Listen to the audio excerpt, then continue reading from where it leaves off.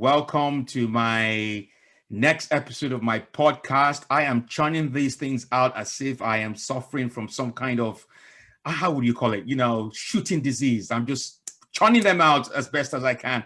I'm going back to my roots. Not that people criticized me. You would have noticed that the last two guests are from the Black community, and I've got someone else again from the Black community. So look, I am, I'm increasing the quota for my podcast to 100% for Black people, because quite a number of comics and people, my guests, are from the white community, and there's nothing wrong in that. But there's so much I want to give this platform, a voice, voices from all over the world, and I am not going to waste any time on this. I'm going to say thank you to every single one of you who have continued to download my podcast in 25 countries right now, 25 countries, 4 dictatorship regimes, and the others are democratic nations. But it's okay. I am looking forward to other dictatorship regimes. It gives me great pleasure to introduce this man to you. Before I even introduce him, I'm going to tell you, and he may not remember because he's getting quite old now, so maybe Alzheimer's might have set in.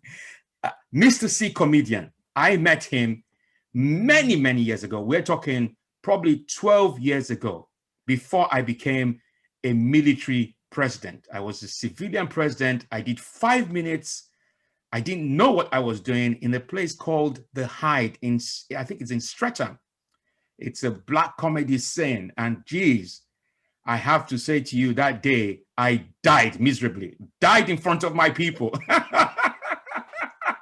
I literally died. And I knew I died because after I left the stage, I saw Mr. C, and Mr. C didn't even acknowledge me. And that's how you know, as a comedian, you have actually died. And to be fair, I'm not the sort of person who will say, oh, I blame it on the other acts. The other 2 acts, I can't remember the names. They killed, they smashed it. They really smashed it. But come on, I was just being unfair to myself. It was the first, probably my second or third gig. And someone said, go and try that. I think it's called The Hideout. I can't remember whether it's The Hideout. Hideaway. Yeah, Hideaway. And damn, I died in front of my people. I have to say, it's probably why I crossed over to the mainstream circuit, because I just thought, Black people don't find me funny. But anyway, they do. They honestly do. It gives me great pleasure to introduce Mr. C. I have asked my people to actually do some research, so I'm hoping that this CV is up to date. Cool, charming, conscious. Mr. C is fast becoming one of the new comedians. Anyway, I know that is absolutely wrong, because he's not a new comedian. He's been around for quite a while. To watch out for on this circus of fun. Mr. C has performed at various venues such as Hackney Empire, the Comedy Store, Junglers, and has also supported Rudy Liku, Ginny Yashere, Curtis Walker, Angela Marr, the late Felix Dexter on their UK tours. His comedy achievements ranges from doing warm-up shows for BBC One, Blouse and Skirt, to being voted to the best male newcomer at the prestigious Black Entertainment Comedy Award. Look, this is a very extensive, when I say extensive, and I've also noticed on his CV that he's actually entertained, and I am wearing a military uniform. He has entertained troops at US military bases in Germany, NATO headquarters in Belgium, hosting Hackney Empires. Look, the list is endless. And I know one of my people also said he's been involved in Big Nasty, the Big Nasty program, I believe, but he will correct me if that is wrong. But one of the things I like, sorry? That is correct, yeah. That's correct, okay. Yeah, good. So my Big Nasty show. Big Nasty you have to be careful how you use English, President, because people saying that I'm involved with Big Nasty, they may think it's a relationship. But what it is, it's the Big Nasty show. Yeah. Oh, you see, I don't care. Whatever swings your boat, Mr. C, whatever swings your boat.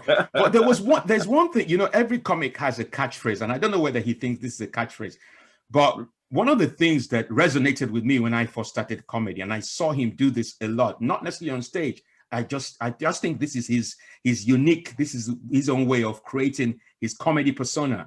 He says, laughing at life, live, love, laugh. That I remember him saying that on a regular basis and on his post. And, you know, with all due respect, people say I introduce people for too long, you know, but this is my podcast. I do what I want, you know, I do what I want. But Mr. C, it is lovely to have you here. I know you are a very busy man, and but it is an honor. You know, Mr. C is the first person, let me tell you, the first person I arranged an appointment with him, and for one reason or another, I believe either I forgot or he forgot, and then I wrote to him and I said, "Why did you call me, man?" And I said, "Look, I am supposed to be a dictator." So, Mr. C, it's good to see you. How are you? I'm good, my brother. And what an introduction, what a welcome. I feel absolutely honored, man. It's the warmest introduction I've ever received in my 22 years. So thank you, sir. Salute, man. You know, Absolute a lot of pleasure. you know a lot of people comment about my introduction. So it's making me think that maybe I should just give up performing stand-up comedy and find a way of just introducing people on stage, you know, for fun. But thank you so much. But also, you compliment me on my introduction. I would say this, not because I'm patronizing you. I remember a gig that we did together in Luton. You might not remember. Wow, yeah. Wow, that introduction that you gave me on stage, no one, since I have been performing stand-up comedy for the past 11 years, no one, and I don't mean to offend anyone, has been able to introduce me the way you did. You see, when you introduced me that day, my head just, I felt like a real president. What the hell? How can you, you know, I didn't even have to do anything. People were laughing already by that introduction. So thank you so much. So what's been happening to you? How have you been coping? I see you've grown a beard. How have you been coping with the lockdown? Yeah, man, my beard is growing. My beard is doing the opposite thing what my wallet is doing. My wallet is shrinking while my beard is growing. So, you know, either way, I might have less money, but I've got more beard. So I have to give thanks, man. It's a blessing. Yeah. So are you aware of the roadmap in terms of what the government is planning? Yeah, I've seen and I've heard the plans what Boris has made out for the country and for ourselves. I'm a little bit apprehensive because I've seen Boris move in one direction and then all of a sudden he's U-turned into a different direction. So, you know, I'll watch and see. I mean, common sense. I've already predicted that the numbers of coronavirus victims will decrease. And again, I'm sure that they will take full credit as regards to the vaccination, the success of the vaccination to those numbers being reduced. So hopefully that should be enough encouragement for them to say, okay, let's try and return to some kind of normality. However, I've got a feeling that once the numbers start increasing again coming the winter months, then Boris may have a change of heart and a change of plan again. So it's very, very difficult at the moment to kind of predict how the industry is going to move forward in this particular time and this particular moment. And it'd be interesting to see what happens in the latter half of the quarter of the year. Yeah, I think you are absolutely right. I'm not saying the vaccination is not working, but I also feel, like you said, the change in weather, you know, all of a sudden it's become a bit bright. No more dark days. And all of a sudden, let's change the strategy. You know, I'm not in government, but that is my skeptic way of looking at it. Let's talk about the Black community in terms of vaccination, because I understand that there is a lot of reluctance from our people. And we know it's our people who have died the most. What's your view on vaccination? Have you been vaccinated yet? No, I received a text message on Monday, to which I was going to reply, but I thought, you know, go and give the vaccine to your granny first wasn't appropriate, so I didn't reply. They can keep on sending me as many text messages as they want. I'm not having it. My mind is made up. It's not going to change, and that's it. That's the end of it for me. Why are you not having it, Mr. C? I'm a man who I like to do my own research for things, President. And since this whole thing has started, there's been a lack of decent information. There's been a lack of a balanced conversation as regards to the reasons why this thing is happening, where it's really from, who it's really affecting. There's from day one, there's been miscommunication and a lack of intelligent conversation as well. Mm-hmm. So for me, that says quite a few things. That rings up quite a few red flags for me. First red flag being is either this is pure hocus pocus or you don't know what you're doing. Either way, I don't feel comfortable with relying on you for information anymore. So I need to now go and source my own information. I've always had a problem with statistics and the way how statistics are shown, especially in the media. And never to trust those sources and always try to look further and deeper than what is shown to me, because I have a full understanding as a comedian of what misdirection is. Mm-hmm. Mm-hmm. And that's why I think comedy and politics, we have a good relationship because we know how to misguide people so they don't see things what are coming, mm-hmm. like the punchline. Mm. Or in government, the punch. Mm. So, you know, I feel that there's more to this thing than what meets the eye. Mm-hmm. And there's a lot of unanswered questions. And until we're having some proper discussions and some proper debate, then that vaccination is not for me. And just on the point of why I'm saying that is because when this whole thing started last year and, you know, it got really serious when we entered the first lockdown, I looked at the numbers. The numbers were that 0.02% were catching coronavirus, mm-hmm. were getting coronavirus or dying from coronavirus. I can't remember which one. 0.02%. That around about 90 something percent of people who caught the virus recovered from it. Mm-hmm. And for me, it was like, there's no need to shut down the whole country for this. You know, there's deaths every year with flu and influenza. It doesn't make any common sense to me. The other thing as well, President, is that I said to myself, you know what? They've got the normal flu and they've got a vaccination for the normal flu, mm-hmm. for the average normal Joe Bloggs flu. Mm-hmm. You may as well call it the Tesco's no frills flu. Mm-hmm. Yeah. It's not any special branded flu. It's just mm-hmm. a regular no frills flu, mm-hmm. and they've got a vaccination for that. Mm-hmm. But I know a lot of people have had that vaccination and they still get the flu. Mm-hmm. So I'm thinking, if you can't create a normal vaccination that can get rid of bog standard flu, how are you now going to build a vaccination that deals with super bad flu? Mm-hmm. You know, we're talking about Marks and Spencer's flu. This is not just any ordinary kind of flu. This is Marks and Spencer's flu. Yeah, this is the kind of flu that if it gets you, it can make you fly. You know what I mean? That's you funny. Fly away if you catch fly away wrong. Yeah. So for me. Yeah, it's like it doesn't make any sense to me, President. Go on, sir. Yeah, I respect your opinion. I'm in it's difficult, obviously, because we know the history as well in terms of vaccinations and the things that they've done to the Black community. And what really annoys me about Britain is, and it's happening now with the royal family, and that's a subject I want to talk to you about in terms of Meghan, is the mm-hmm. communication. You know, if you get it right the first time, then everybody will believe you. But when it's all disjointed, do you understand what I'm saying? It's just all over the place. I received a text, obviously, but they said they thought I was over 80. I know black don't crack, but they said over 80. And so I knew it wasn't. I knew it wasn't for me, but yeah, it's an interesting one. Let's talk about the Meghan situation at the moment with Harry. And I don't know whether you have any views or whether you've caught up with the fact that there's a documentary coming up soon.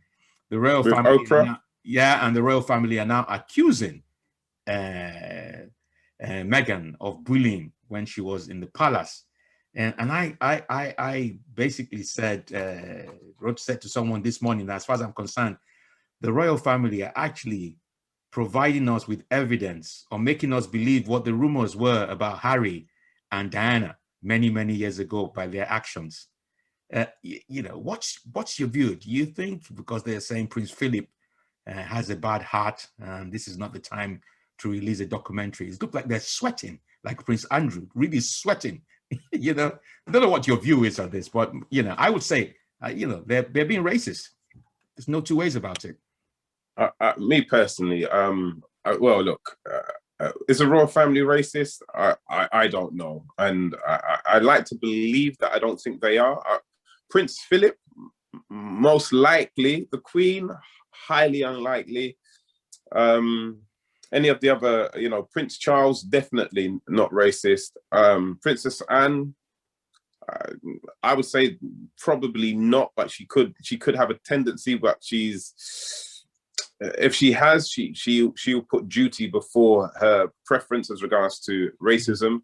But from the work that I've seen her do within community and youth work, I'd have to say no. If you hated Black people, you wouldn't be doing that kind of work. Even if it was a smoke screen, you wouldn't have been doing it for that long. You would have found an excuse to come out of it. So on the whole, I would say the royal family is not racist. However, they are like a lot of institutions in this country which are buried in old school and old fashioned ways. And I think that, yes, definitely Princess Diana was the first to challenge some of those ways. I think the outpour of the public love for Princess Diana kind of forced them to change one or two of those old fashioned ways as well, which probably the Queen, you know, you've got to remember she's the firstborn of a particular heir to the throne. And once you are the firstborn to the heir to the throne, as you would know, President, you're burdened with responsibility, which the other children do not have. So if we look at, say, the Queen, Elizabeth, once she knew that she was going to be heir to the throne, the rest of her siblings go on about their business and enjoy themselves. Princess Margaret must have grind out the whole of the Caribbean and everything. Yeah. And this is not me being loose with my words. It's a well-known fact. Princess Margaret love a Black man. She loved man. Yeah. Love man. Because she knew she was never going to be queen, so she could go and do what she wanted. You see what I mean? While Queen Elizabeth knows that she has to carry that burden of responsibility that one day she will put on that crown. You see what I mean? And if we look at the royal family, if we look at, say, Prince Charles, for example, you know, he had to carry that burden, not because he wanted to. He wanted to be, you know, when he was younger, he was out there with the 3 degrees and everything. But when it came to a certain age where they're thinking, oh, well, you know what, we don't know when the Queen's going to go. It's time for you to tidy up your... So what you need to do, you need to make sure now that you've got heirs to the throne. You see what I'm saying? So literally what happened was that he was now had this burden of responsibility where he's now got to find a wife who's pure, because she has to be a princess. He also now has to make sure that that pure princess bears him children which are legitimate. But now the rest of his siblings, you know, when was the last time anybody see Prince Edward, and what is Prince Edward up to? Nobody gives a damn. Well, but they give a damn about Prince Andrew. No, well, we didn't at the time. If we knew what Prince Andrew was doing, some of us would have stopped him. You know what I mean? Prince Andrews, it seemed like he tried to take over from youth services in the wrong way. You know, the best analogy in terms of the pressure on the Queen is, even if you're not royal, you're the firstborn of any family is always under pressure. What I've never really understood is how William and Harry have just, you know, they're not unified. You know, they're just that disagreement. Well, there you go. And that's a prime example, because what we had now was 2 brothers who were very tight and very, very, very, you know, that's all they had was each other. After their mother died, that's all they had was each other. And you could see that they was inseparable with that. But what's happened now is that the Queen is reaching us a very, very, how can I put it? The Queen's in her last 10 years. Let's be honest. You know, I doubt it very much if she's gonna live long. She may do, but I'm saying literally where she's at now, we're looking at another 10 years maximum for the Queen. Well, Philip is still alive. Philip is going to do another 10 years. No, it doesn't matter about Philip, because as soon as the Queen goes, Philip has no, he's not going to be king. He's got no role. You see what I'm saying? That's why he is Prince Philip. He's not King Philip, he's Prince Philip. So Camilla will never be queen. Camilla could never be queen because that's why she's a duchess, because she's not pure. You see what I mean? That's why people didn't understand why Fergie is a duchess and couldn't be a princess. It's because she's not pure. I mean, can we use adult language in this podcast? Yeah, you can. Are we say right, whatever you say.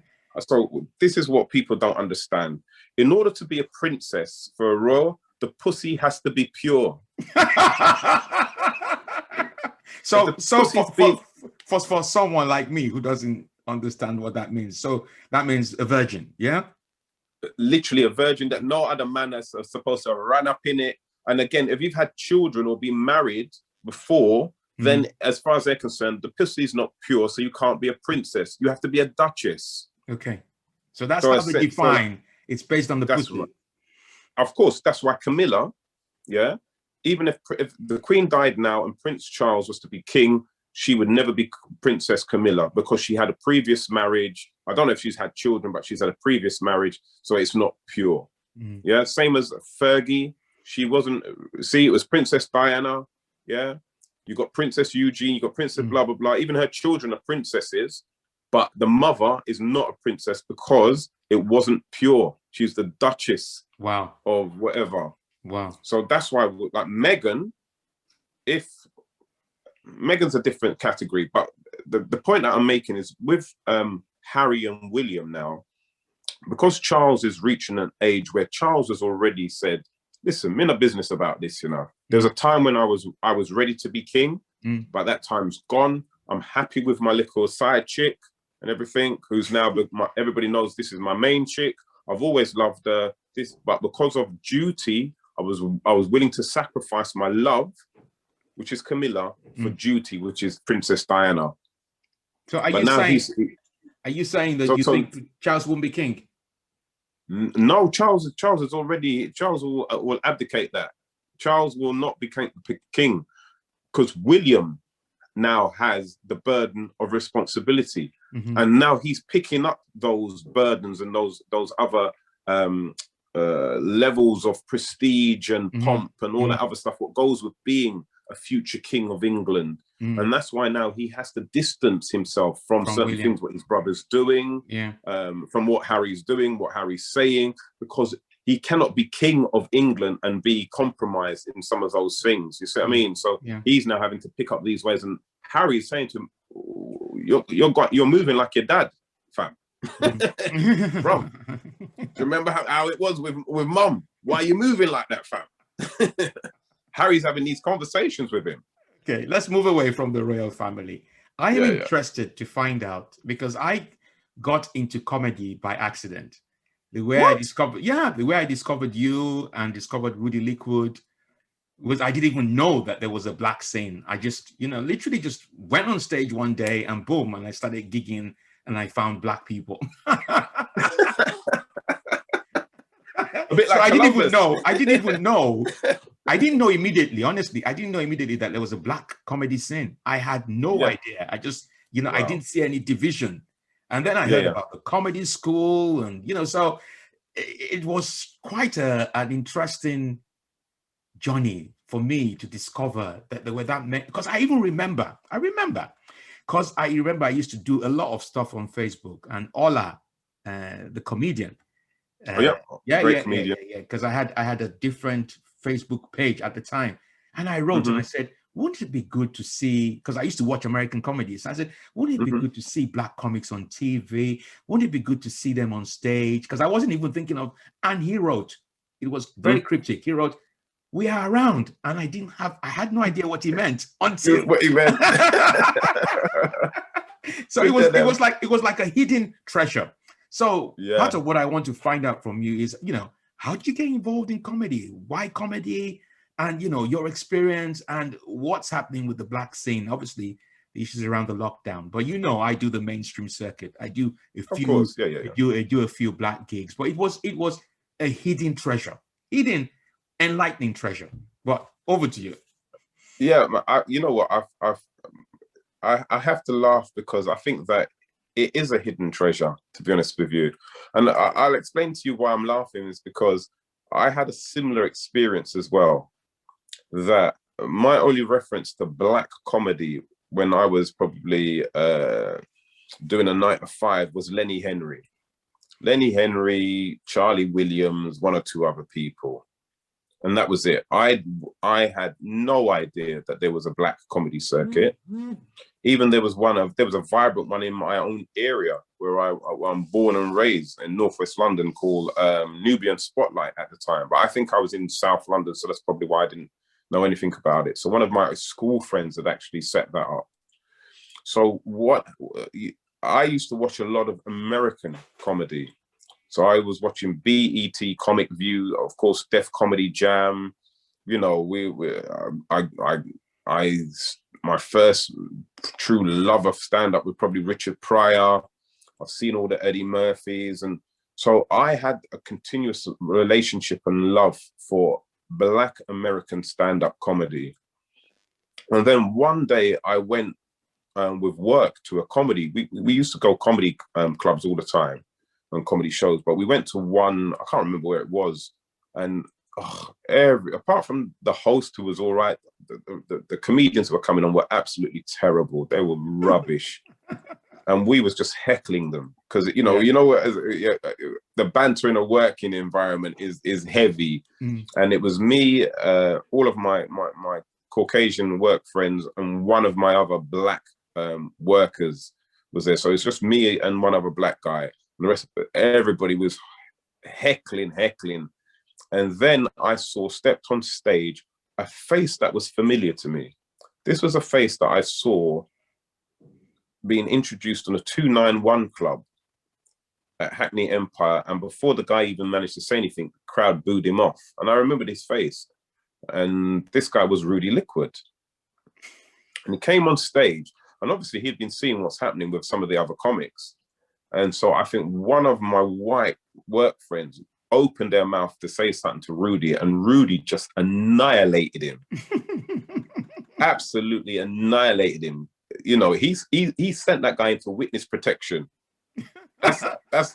He could never leave that building with his name again because Rudy had destroyed him as a person, as a man, everything. They absolutely destroyed him. And me and my Black friend looked at each other and we just went, the man bad, the man bad.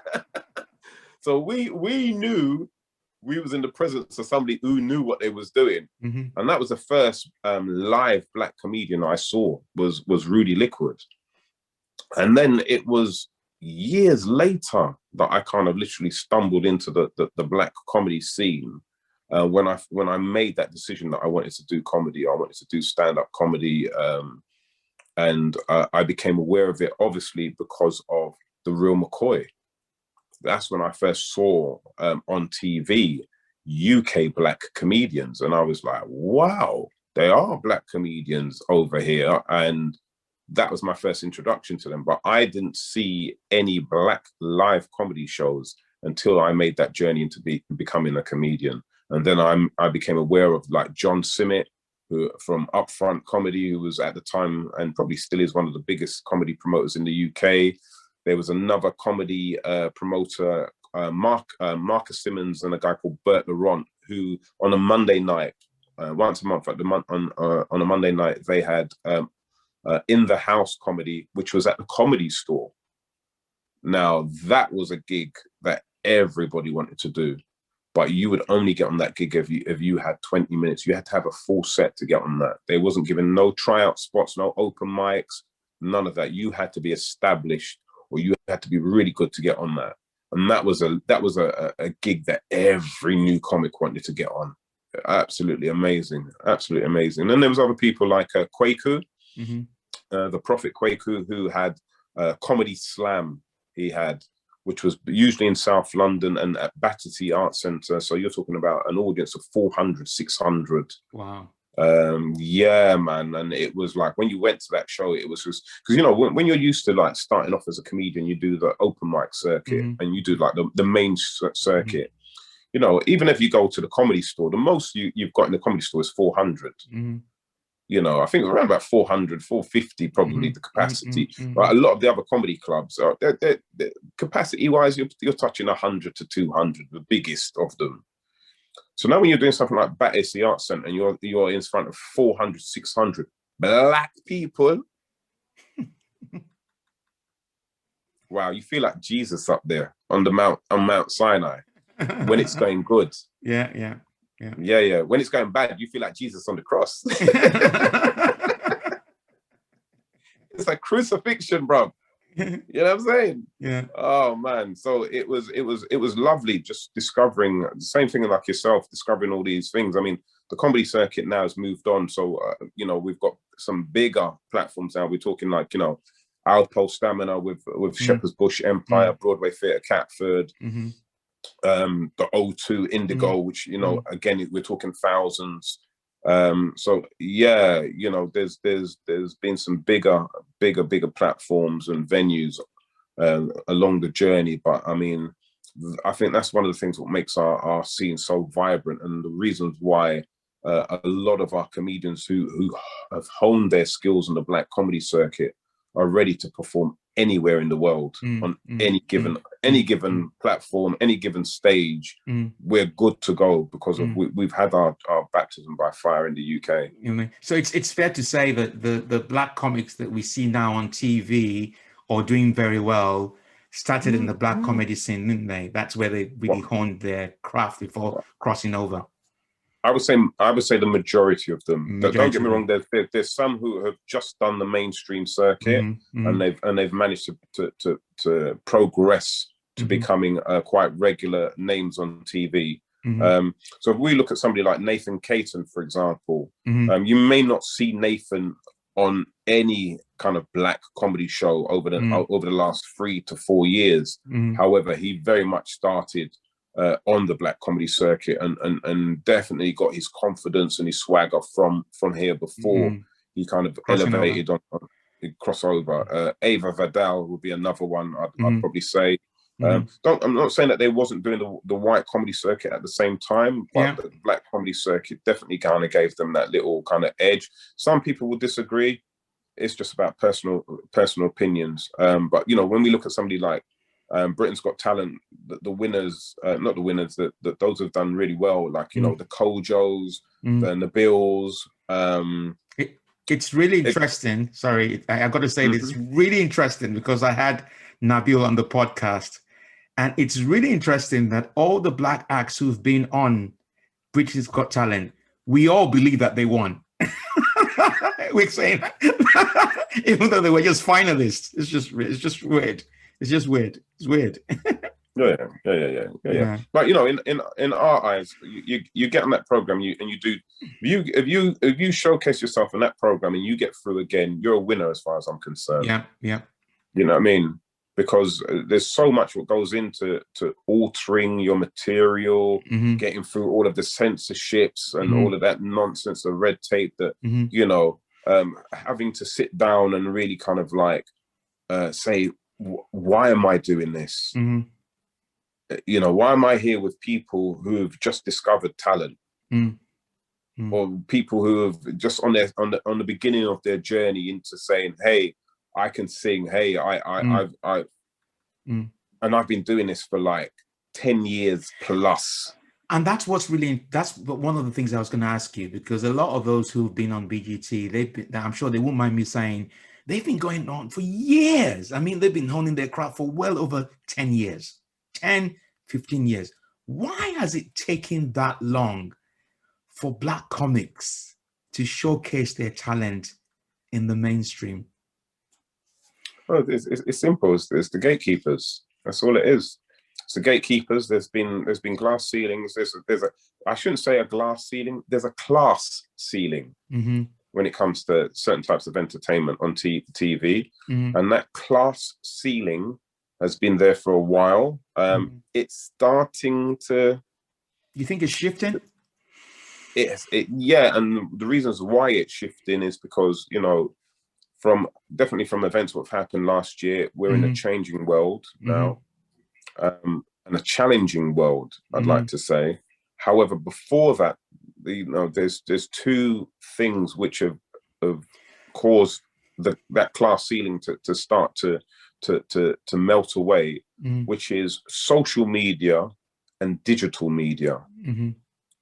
So that's allowed people like Mo, Judy Love, you know, we've seen so many people who have through the power of their own social media and the fact that they can now use a phone or get access to a digital camera to record their talent and put it out there into the social media world for all to see and increase their fan base. It's allowed them to leapfrog any kind of stairways or gatekeepers into people's homes, and that's been the big thing that's created that big shift, I think.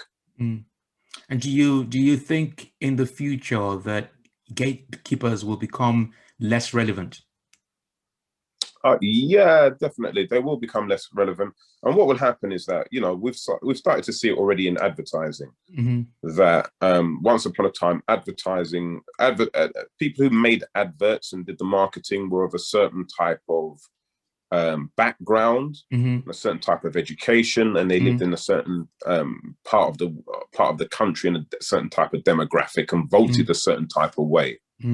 So they made adverts which reflected what they saw and what they thought and their political persuasions. And they made sure that there were glass ceilings in place so that certain peoples and certain looks and types were not getting through. So I know 22 years ago when I started doing stand-up comedy, you was lucky if you saw a black person in an advert. Absolutely lucky. Whereas today, 2021, I'm looking at adverts and thinking, hold on, I'm looking to see, can I see an advert without a black person? And that's because the marketing executives have got younger, and they've been brought up on different cultures, and they've mixed with different types of people in different walks of life. Even if they've come from a privileged background, they don't necessarily hold the viewpoints of their parents, or definitely not of their grandparents. So they see the world completely different. And because of that, they're willing to be able to say, well, I want to show what I see in this world, but I'm not scared to add color, or, you know, whether the color be black or the color be red and yellow and pink and blue, orange and purple and green. I can see a rainbow, see a rainbow. You get the drift. Yeah, I get it. Yeah. But also, so all colors are represented. Yeah, but also, I've always felt the difference between Britain and America is the fact that we also have black people who are in the positions of power to make, apart from the white people who are younger, there are people who are black people who are in positions of power who actually make those, you know, so it's not just about having people involved in comedy just on stage, but actually they're behind the scenes. They're the producers, they're the script writers, they're the ones who actually make the decisions in terms of who they're going to cast. That's where we need to be in Britain, isn't it?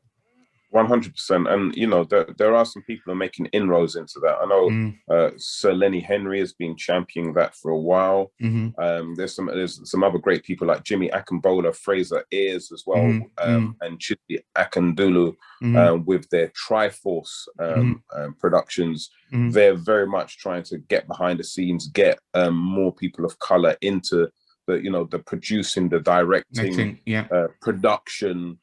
So they're very much championing that at the moment, and they're doing a lot of hard work behind the scenes to challenge that.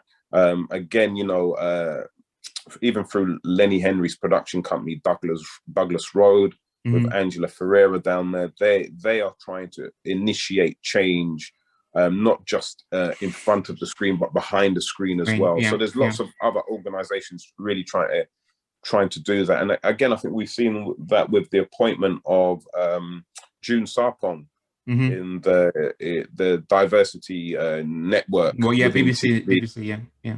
Yeah. So, and these people have got some real bright ideas, and they're really trying to make change within the infrastructure of what we see as regards to entertainment. And to be honest with you, it's starting to happen. Excellent. Starting to happen, man. Excellent. You also, for your sins, you're a comedy teacher. Yeah. You teach. I know you've taught so many. There's so many people that have been through your either your school or you've the comedy school. Comedy school. And how does it feel when you see a graduate of yours doing very well, and you see them on TV, or you see them, how does it feel? It's you know what? At first, I think I was when I first started, I think like the ego kicks in. It's like, that's one of my former students. So you feel proud. It's almost like, if your child goes on to become, the F1 champion, you say to yourself, I did that. I created that. Yeah. But the reality is, my brother, that some people are destined to become stars in this thing. And I think that I'm just an integral part of their journey. And because I think with stand-up, the beginning bit is sometimes the most challenging. And if I can get somebody's head right in the beginning, then they stand a very good chance of succeeding in this. And I think that's I'm just one piece of many jigsaw puzzles on that person's journey to where they are now. I think people like Dane Baptiste, Judy Love, I can't make any claims with Mo at all. Sarah Callahan? Oh God. Sarah Callahan, Quincy, Marlon, Davis, there's loads of names. There's loads and loads and loads of names. But I think that, those people put in so much hard work that I cannot claim any credit for it. I was just, as I said, a piece in the puzzle. And I think it's important for people to understand that for me, it was a sense of duty, number one, that I've got all this knowledge. I've got the skills as a tutor. I've got the skills of somebody who's been studying personal development and how the mind works from since I was around about 14, bruv. I stand on that whole corporate experience of being the only person in my office who, apart from my senior managers, was on personal development. I'd put myself on courses, come back, and I'd share the knowledge with my other co-workers. So because I've got that, and again, I'm a trained tutor, qualified assessor. So I've got those skills already, because, a lot of people want to say that those who can't teach, I'm qualified to teach. Yeah. And I do as well. So I don't just do stand up. I put on shows. I promote comedy. I curate shows up and down the country and abroad as well. So I've done it all. Yeah. But I think that those people, it's their hard work that they've put into it, man, and they richly deserve all what they've got. And I'm proud of them now from a point of view where I've seen them on their journey proud, not that I'm responsible for that proud. You know what I mean? And yeah, man, it's a good feeling, and it's a wholesome feeling that I've got for these people, these individuals. You're very humble, because I know some people who would say, that person, I trained her, I trained him, he was my graduate. Yeah. It's a piece, because, like, you know what, there's one or two people who can make that claim with me, but the truth is that my experience within a workshop or whatever, if I'm being honest, as regards to like who I am as a comedian and who I am as a person, because I probably did around about 3 comedy courses, Rudy Liquid, Jefferson and Whitfield, Chris Head, oh gosh, man, Greg in America, I forgot his surname's gone out of my head. Wow. So I've done like 5 stand-up comedy workshops, and I might have done 1 or 2 others. Comedy school was a big impact, because that was the first one. A big impact, again, and just understanding that there's tools and techniques. And Rudy was a very, very, very passionate Mm-hmm. teacher. He Mm-hmm. loves comedy to the bone and everything. So that gave me the fundamentals. Jefferson and Whitfield, I met up with other people Mm-hmm. who became comedy brothers, and we did the journey together. A guy called Terry Myers. Mm-hmm. Greg Dean, again, gave me some real good golden nuggets. And again, he's just got a passion and a love for comedy unlike any other. Chris Head, again, just some different techniques. So everybody's giving me some good techniques. And some and just a little bit of a piece of puzzle, and just thinking, okay, I can try this from a different angle. But the main influence for me as who I am as a comedian and who I am as a person would be Tony Robbins. Okay. Tony Robbins changed this game for me, because there's stuff that I've got in my head that I've known from since I was a child, but I could never articulate it or explain it. And he was the first one that made me understand who I am and the reason why I think the way I think, and how I can use this to influence other people in a structured and logical way. So again, like the way how I teach comedy is, in some places, a little bit unorthodox in some places. And, probably what I was doing 14 years ago, I couldn't do now, because,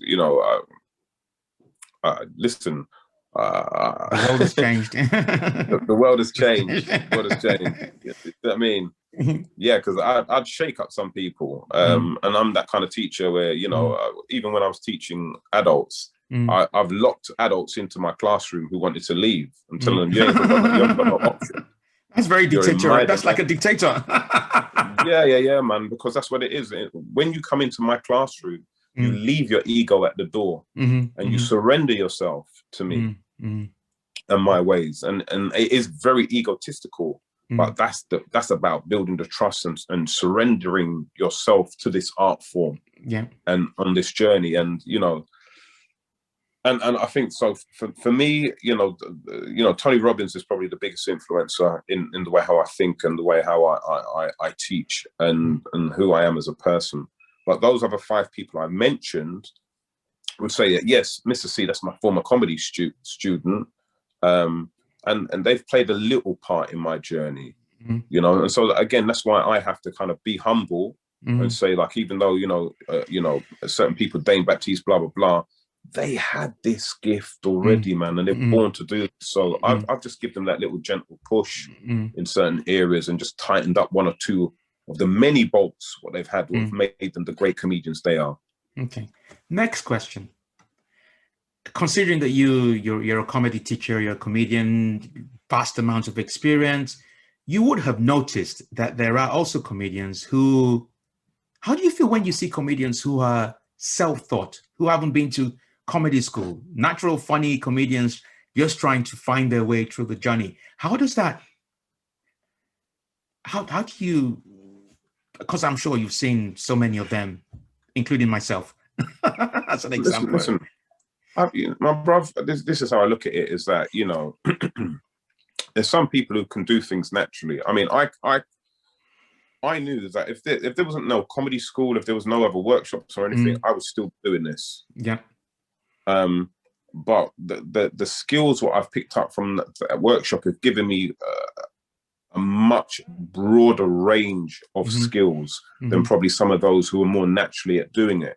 However, those who are naturally doing it have honed in on what's good for them.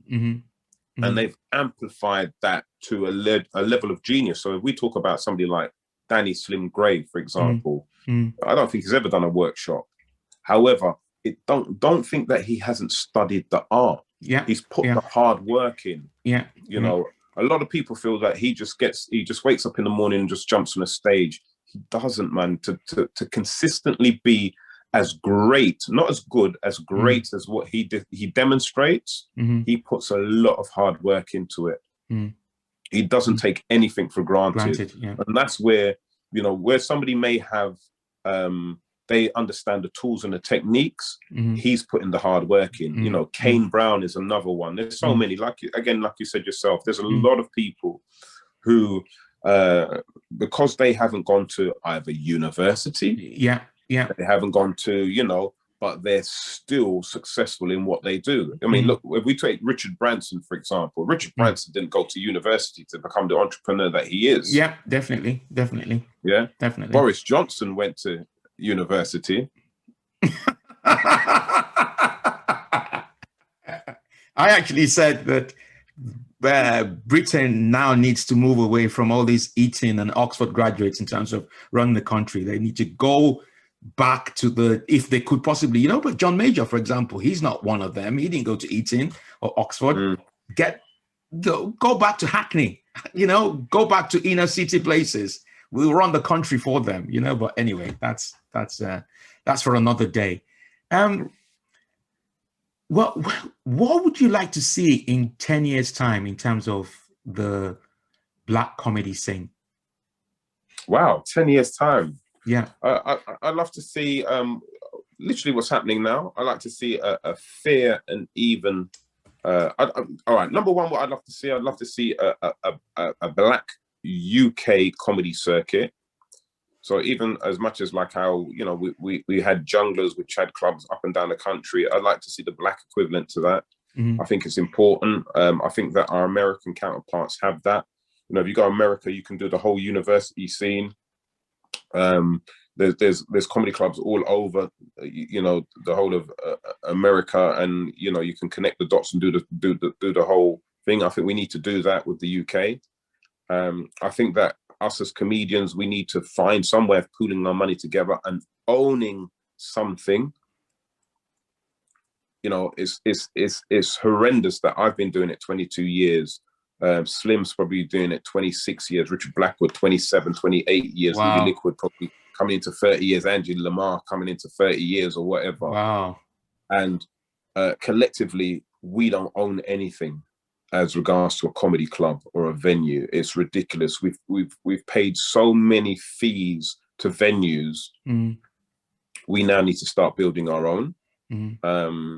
What has stopped the pioneers from actually collaborating together to have a club, or just have somewhere permanent where people? I know there was, I think probably 2 years ago or so, Rudy tried to do something where all the Black comics come and test new material. What has stopped? What stopped people from doing that? I think what's happened with our pioneers, what we've got to understand is that our pioneers, they embraced the first time where the glass ceiling was opened, and they went through the skylight, and they had Get Up, Stand Up, A-Force, Real McCoy, Blouse and Skirts. And then somebody didn't like what was happening, and they literally cemented the glass ceiling and didn't allow any of them to come through again. Because when you look at it, the likes of Curtis Walker, Angela Lamar, Leo Muhammad, Jeff Schumann, Richard Blackwood, probably an exception to the rule because Richard had his Channel 4 program. Rudy Liquid, Jefferson and Whitford, Jeff Amer, Marcus Powell, Felicity Ethnic, Gina Yashere. They all should be UK household names. Luella Gideon, they should all be, Roger D should be all household, Toju, household UK names. Because when we look at our American counterparts who was on that same kind of journey, they are household names. They've migrated from stand-up comedy to sitcoms, from sitcoms to films, from films to game shows. We've seen the Americans do it. You've seen Martin Lawrence, we've seen Steve Harvey, we've seen Chris Rock, we've seen Eddie Murphy, we've seen all of their comedians do that proper journey of an entertainer. Acting as well. When we look at our acting in films, Hollywood films. Yeah. We've seen them all go through that journey, but when we look at ours, Lenny Henry is probably the closest, and even still, we've seen Lenny Henry in probably 2 films, and that's Sir Lenny Henry. That's a star. He's got a knighthood to Ramscram, and still is like we don't see him in. You see what I mean? So it just goes to show the level of I can only put it down as wickedness and denial that these guys had to go through, you Mm. know. And I've heard the stories, man. I've heard the stories not because they wasn't trying, they wasn't Mm, working mhm, hard. mhm, mhm, They was on their craft, man. mm, You know, Gina Yashere, Rudy Liquid, Curtis Walker, the likes of, they were closing shows up and down the country for junglers. mm, So it's not like Middle England hadn't seen them mm, and didn't recognize that they were funny. It was this class ceiling which said mm, no blacks and no working class. mm, We're not going to elevate you. We don't want you. So yeah, it was difficult for them, man. mm, Really, mm, really difficult for them. And I mm, think that, you know, they had been denied a legacy mm, which would have created something really special for my generation mm, and the generation that came after me. mm. So we've missed out on like literally 3 generations of greatness in this country. True. Yeah. And we're just seeing now the 4th generation because of social media and Yeah. digital Yeah. media. Mm. They're showing how good and how great they are, Yeah. but they're doing that from zero, bruv. Yeah. Yeah. Yeah. You Have you know, catch my drift? yeah, I got you. And all due respect to them, and I continue to wish them every success because I'm sure they will continue to grow. The other thing I've noticed as well is because I remember in order for you to make it as an actor, and especially as a black actor, you will have to go to the States to make it before you're recognized. And I'm seeing that you have black comics who are having to leave the UK to go and make it in the US. So Gina Yashere is one of them.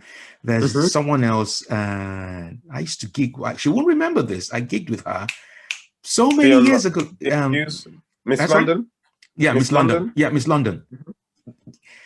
There was a time we saw Andy Osho, but she seems to have disappeared from the scene. But she did. All I remember, she appeared in Life of the Apollo.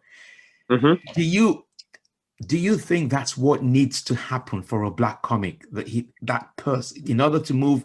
So, because Dane Baptist is doing well, and I'm sure there will be a time when he will decide, damn, I can't speak for him, but there's going to be a time where he might hit the glass ceiling and just say, screw it, I'm going to the US, to explore and do bigger things. So the question really is, black comics going to the US to make it. That's what's happening now, isn't it? I think, yeah. I mean, look, America's always shown the world that, yeah, we have our problems of race like anywhere else in the Western society. However, what we will not do is deny people opportunities to reach and fulfill their greatness. If you can make some green, I don't care whether you're black, yellow, or blue. Let's make some green together. And they've, to be honest with you, even through the wickedest of their racist system, they've always been like that. Yeah. Yeah. Whereas over here, I think it's been a lot. It's been since the 60s, since the 70s. It's been a lot more covert. And then from the 80s, late 90s, from the late 90s upwards, it's literally they've tried to pretend like racism isn't a problem here, and that everything is fine.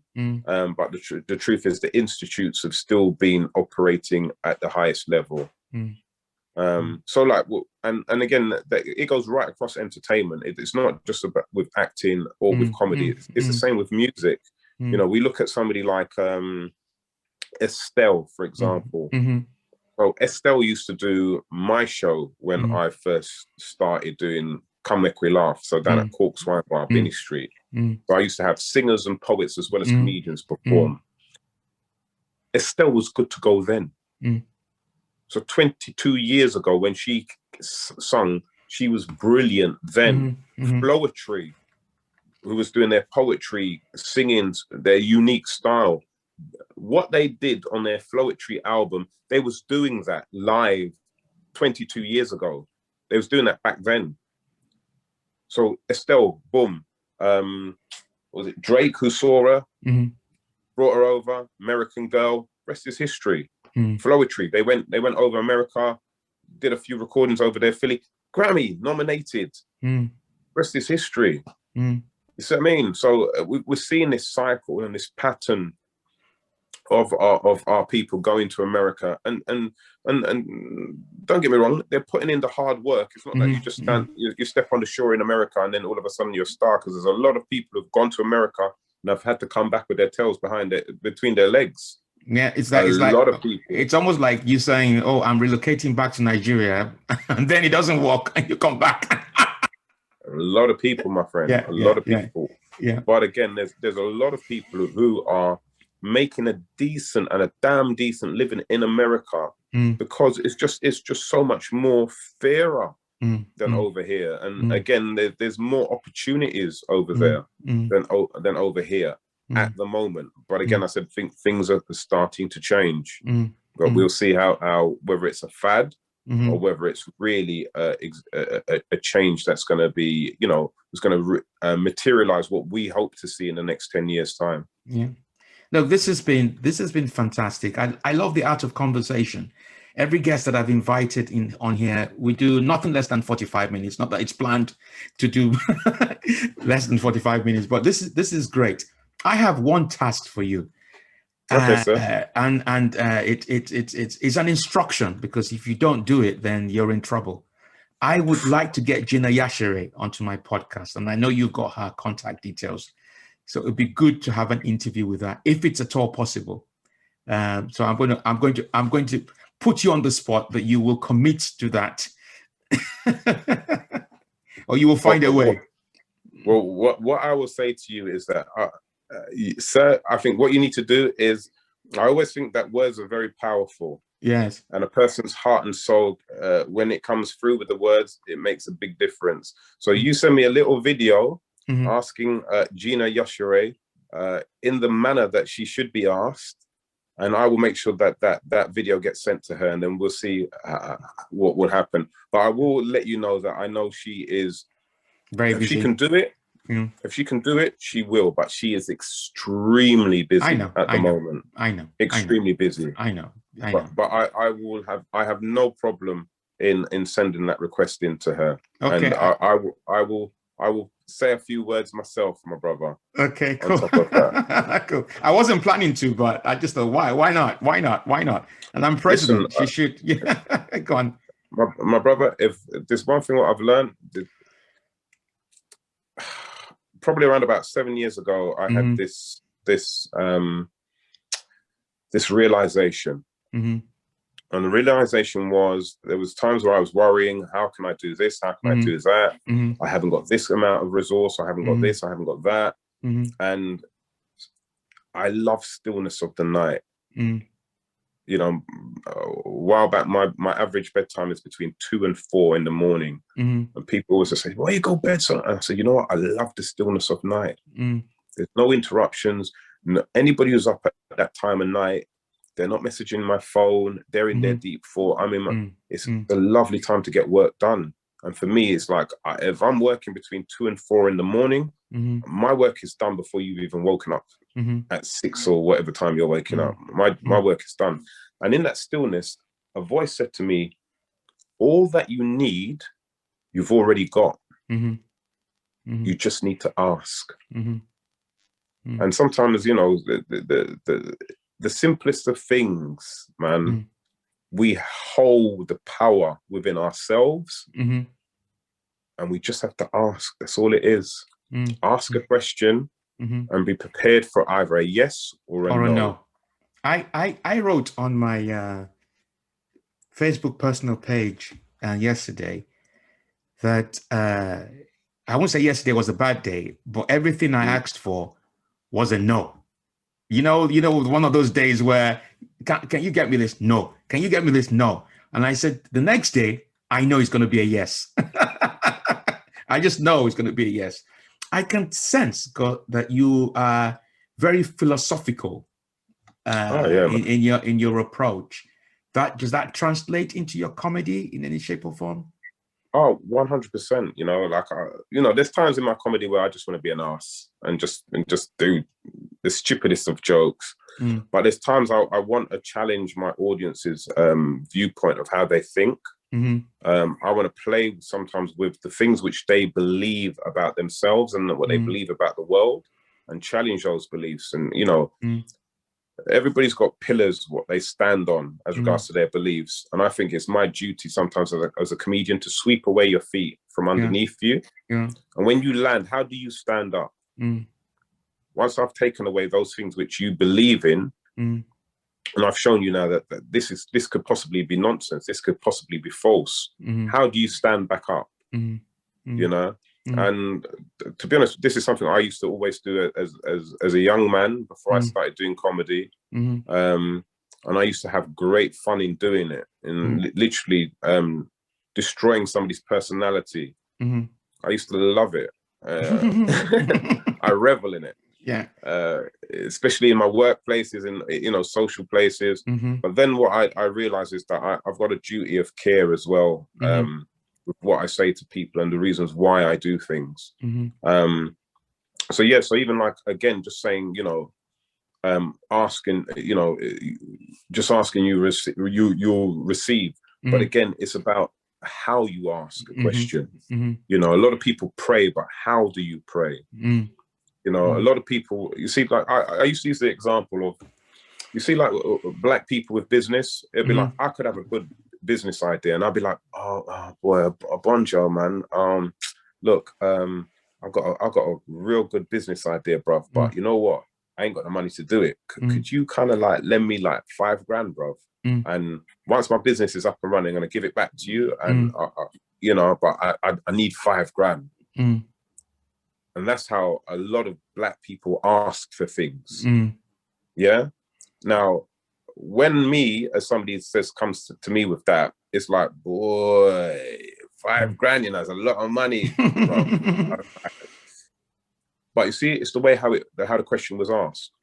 If that was Richard Branson or somebody who's an entrepreneur was asking, it'll be different. It'll be like, President Abonja, bruv, I've got to tell you about this exciting thing that I'm doing. Bruv, this thing here, let me show you my business plan. Let me show you the research that I've been doing, blah, blah, blah. Now, your initial investment, should really be $7 grand. But brother, because I know you, I'm going to give you an investment of $5. I'm going to make you have an investment of $5 grand, and this is going to be your growth. I'm still asking you for the $5 grand, but there's a difference in how I'm asking. And this is what I kind of want people to understand, that everything we do is about us and how we interact with other people. It's not about the other person, because a lot of people say, you know what, Abonja's my friend, and I'm asking him to give me $5 grand, and now he ain't giving me the $5 grand for my business, and my business is falling because of him. Because I know because he's the president of the Laughter Republic, and I know he's got around about 50 million, but he don't want to give me $5 grand. You see how black man is not helping black man? Right. So all of a sudden it's your fault. Yeah. But I'm not taking responsibility for the way how I've asked you, how I put it together, how I've presented it. That's my responsibility. You know what I mean? I got that. And I think for some people, the fear of rejection, you know, especially when it comes to asking people for money or financial help, or, you know, investing. You know, I know that for a fact, but the people get really afraid of, and feel very embarrassed by the fact that, you know, I asked Mr. C something and he said, no, he couldn't possibly do it, you know, but. My brother, that's the thing, that's the key. We have to accept that with a question, yes or no, and accept it. The same energy, the same love. If somebody says yes to you, love. If somebody says no to you, love. You know what I mean? And once we accept that, once we understand these basic things in life, we don't have any problems, bro. You know what I mean? You're able to grow beards. Here can't grow. So look, this has been really interesting, and thank you so much. If people want to find you, where can they find you? People listening, because this is going to be on YouTube, and it's also going to be, there's going to be an audio version. So where can people find you? If people want to find me, you have to get in contact with MI5, MI6, and FBI. Because I'm a ghost. You can't find me. You can't find me. I will find you. I don't know who you are. I don't know what you want. If you're looking for Mr. C, well, I tell you from now, you can't find me. Because I've got a set of skills that I've acquired over a very long career. A career that makes me a nightmare for people like you. Yeah. Now, if you're a friend of Mr. Obonjo, you'll be able to find me at Mr. C Comedian on Instagram and Twitter. Yeah. But if you don't, I will look for you. I will find you. I will kill you with laughter. And on that note, you can tell he's talented. Look, thank you so much for joining me. This has been worth 1 hour, 15 minutes of my time. It's been valuable. Lots of information, education on Black comedy, and I've gotten to know you better as a person. And so bless up. That's one of the things I like you saying. Bless up. You leave a message. Bless up. So thank you so much, and I wish you well. And hopefully we will see each other in the comedy scene soon once the civilian prime minister allows us out. Definitely, man. And I just want to say on a serious note, so yeah, it's at Mr. C Comedian on Twitter, Instagram, Facebook is C Styley. Websites will be launched later on this year, so it'll be mrc.com, of course, and entertainment.com. But also look out for, I'm going to be doing a comedy festival later on in this year as well. So yeah, man. So look out. And again, there's a wonderful charity that I'm involved with. It's called Equality is Legacy. I'll say it one more time. Equality is Legacy, where on the 9th of October, this is an exclusive I'm giving to President Obonjo.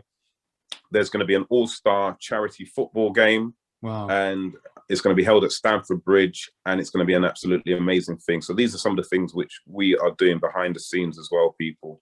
So watch out for that. And a fantastic book called Consequences by a comedian called Peter Francis. Yes. So there you go. All exclusive. Yeah? So he's been polite, and he's, I know it's happening. If you're listening to this, you have to be there. My people will find you if you don't come. So, Mr. Definitely. C, thank you so much. And my pleasure. I hope you've enjoyed it as much. Say is salute to the president. Thank you. You're an outstanding diplomat, sir. I love your work. I love your legacy. I love what you're doing, and the way how you conduct yourself in uniform and out uniform is of the highest human behavior. And it's a pleasure knowing you. It's always a pleasure working with you. No matter how high I climb or how low I get, whenever you call, man, I'll always be on the other end, man. Well, the Niger in me is telling me you are not going down, or you will always be up. Come on, my brother. If I went on down, I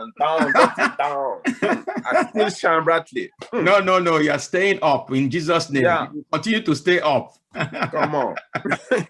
Thank you so much. Thank you very much. Taking elevator to success, my brother, together.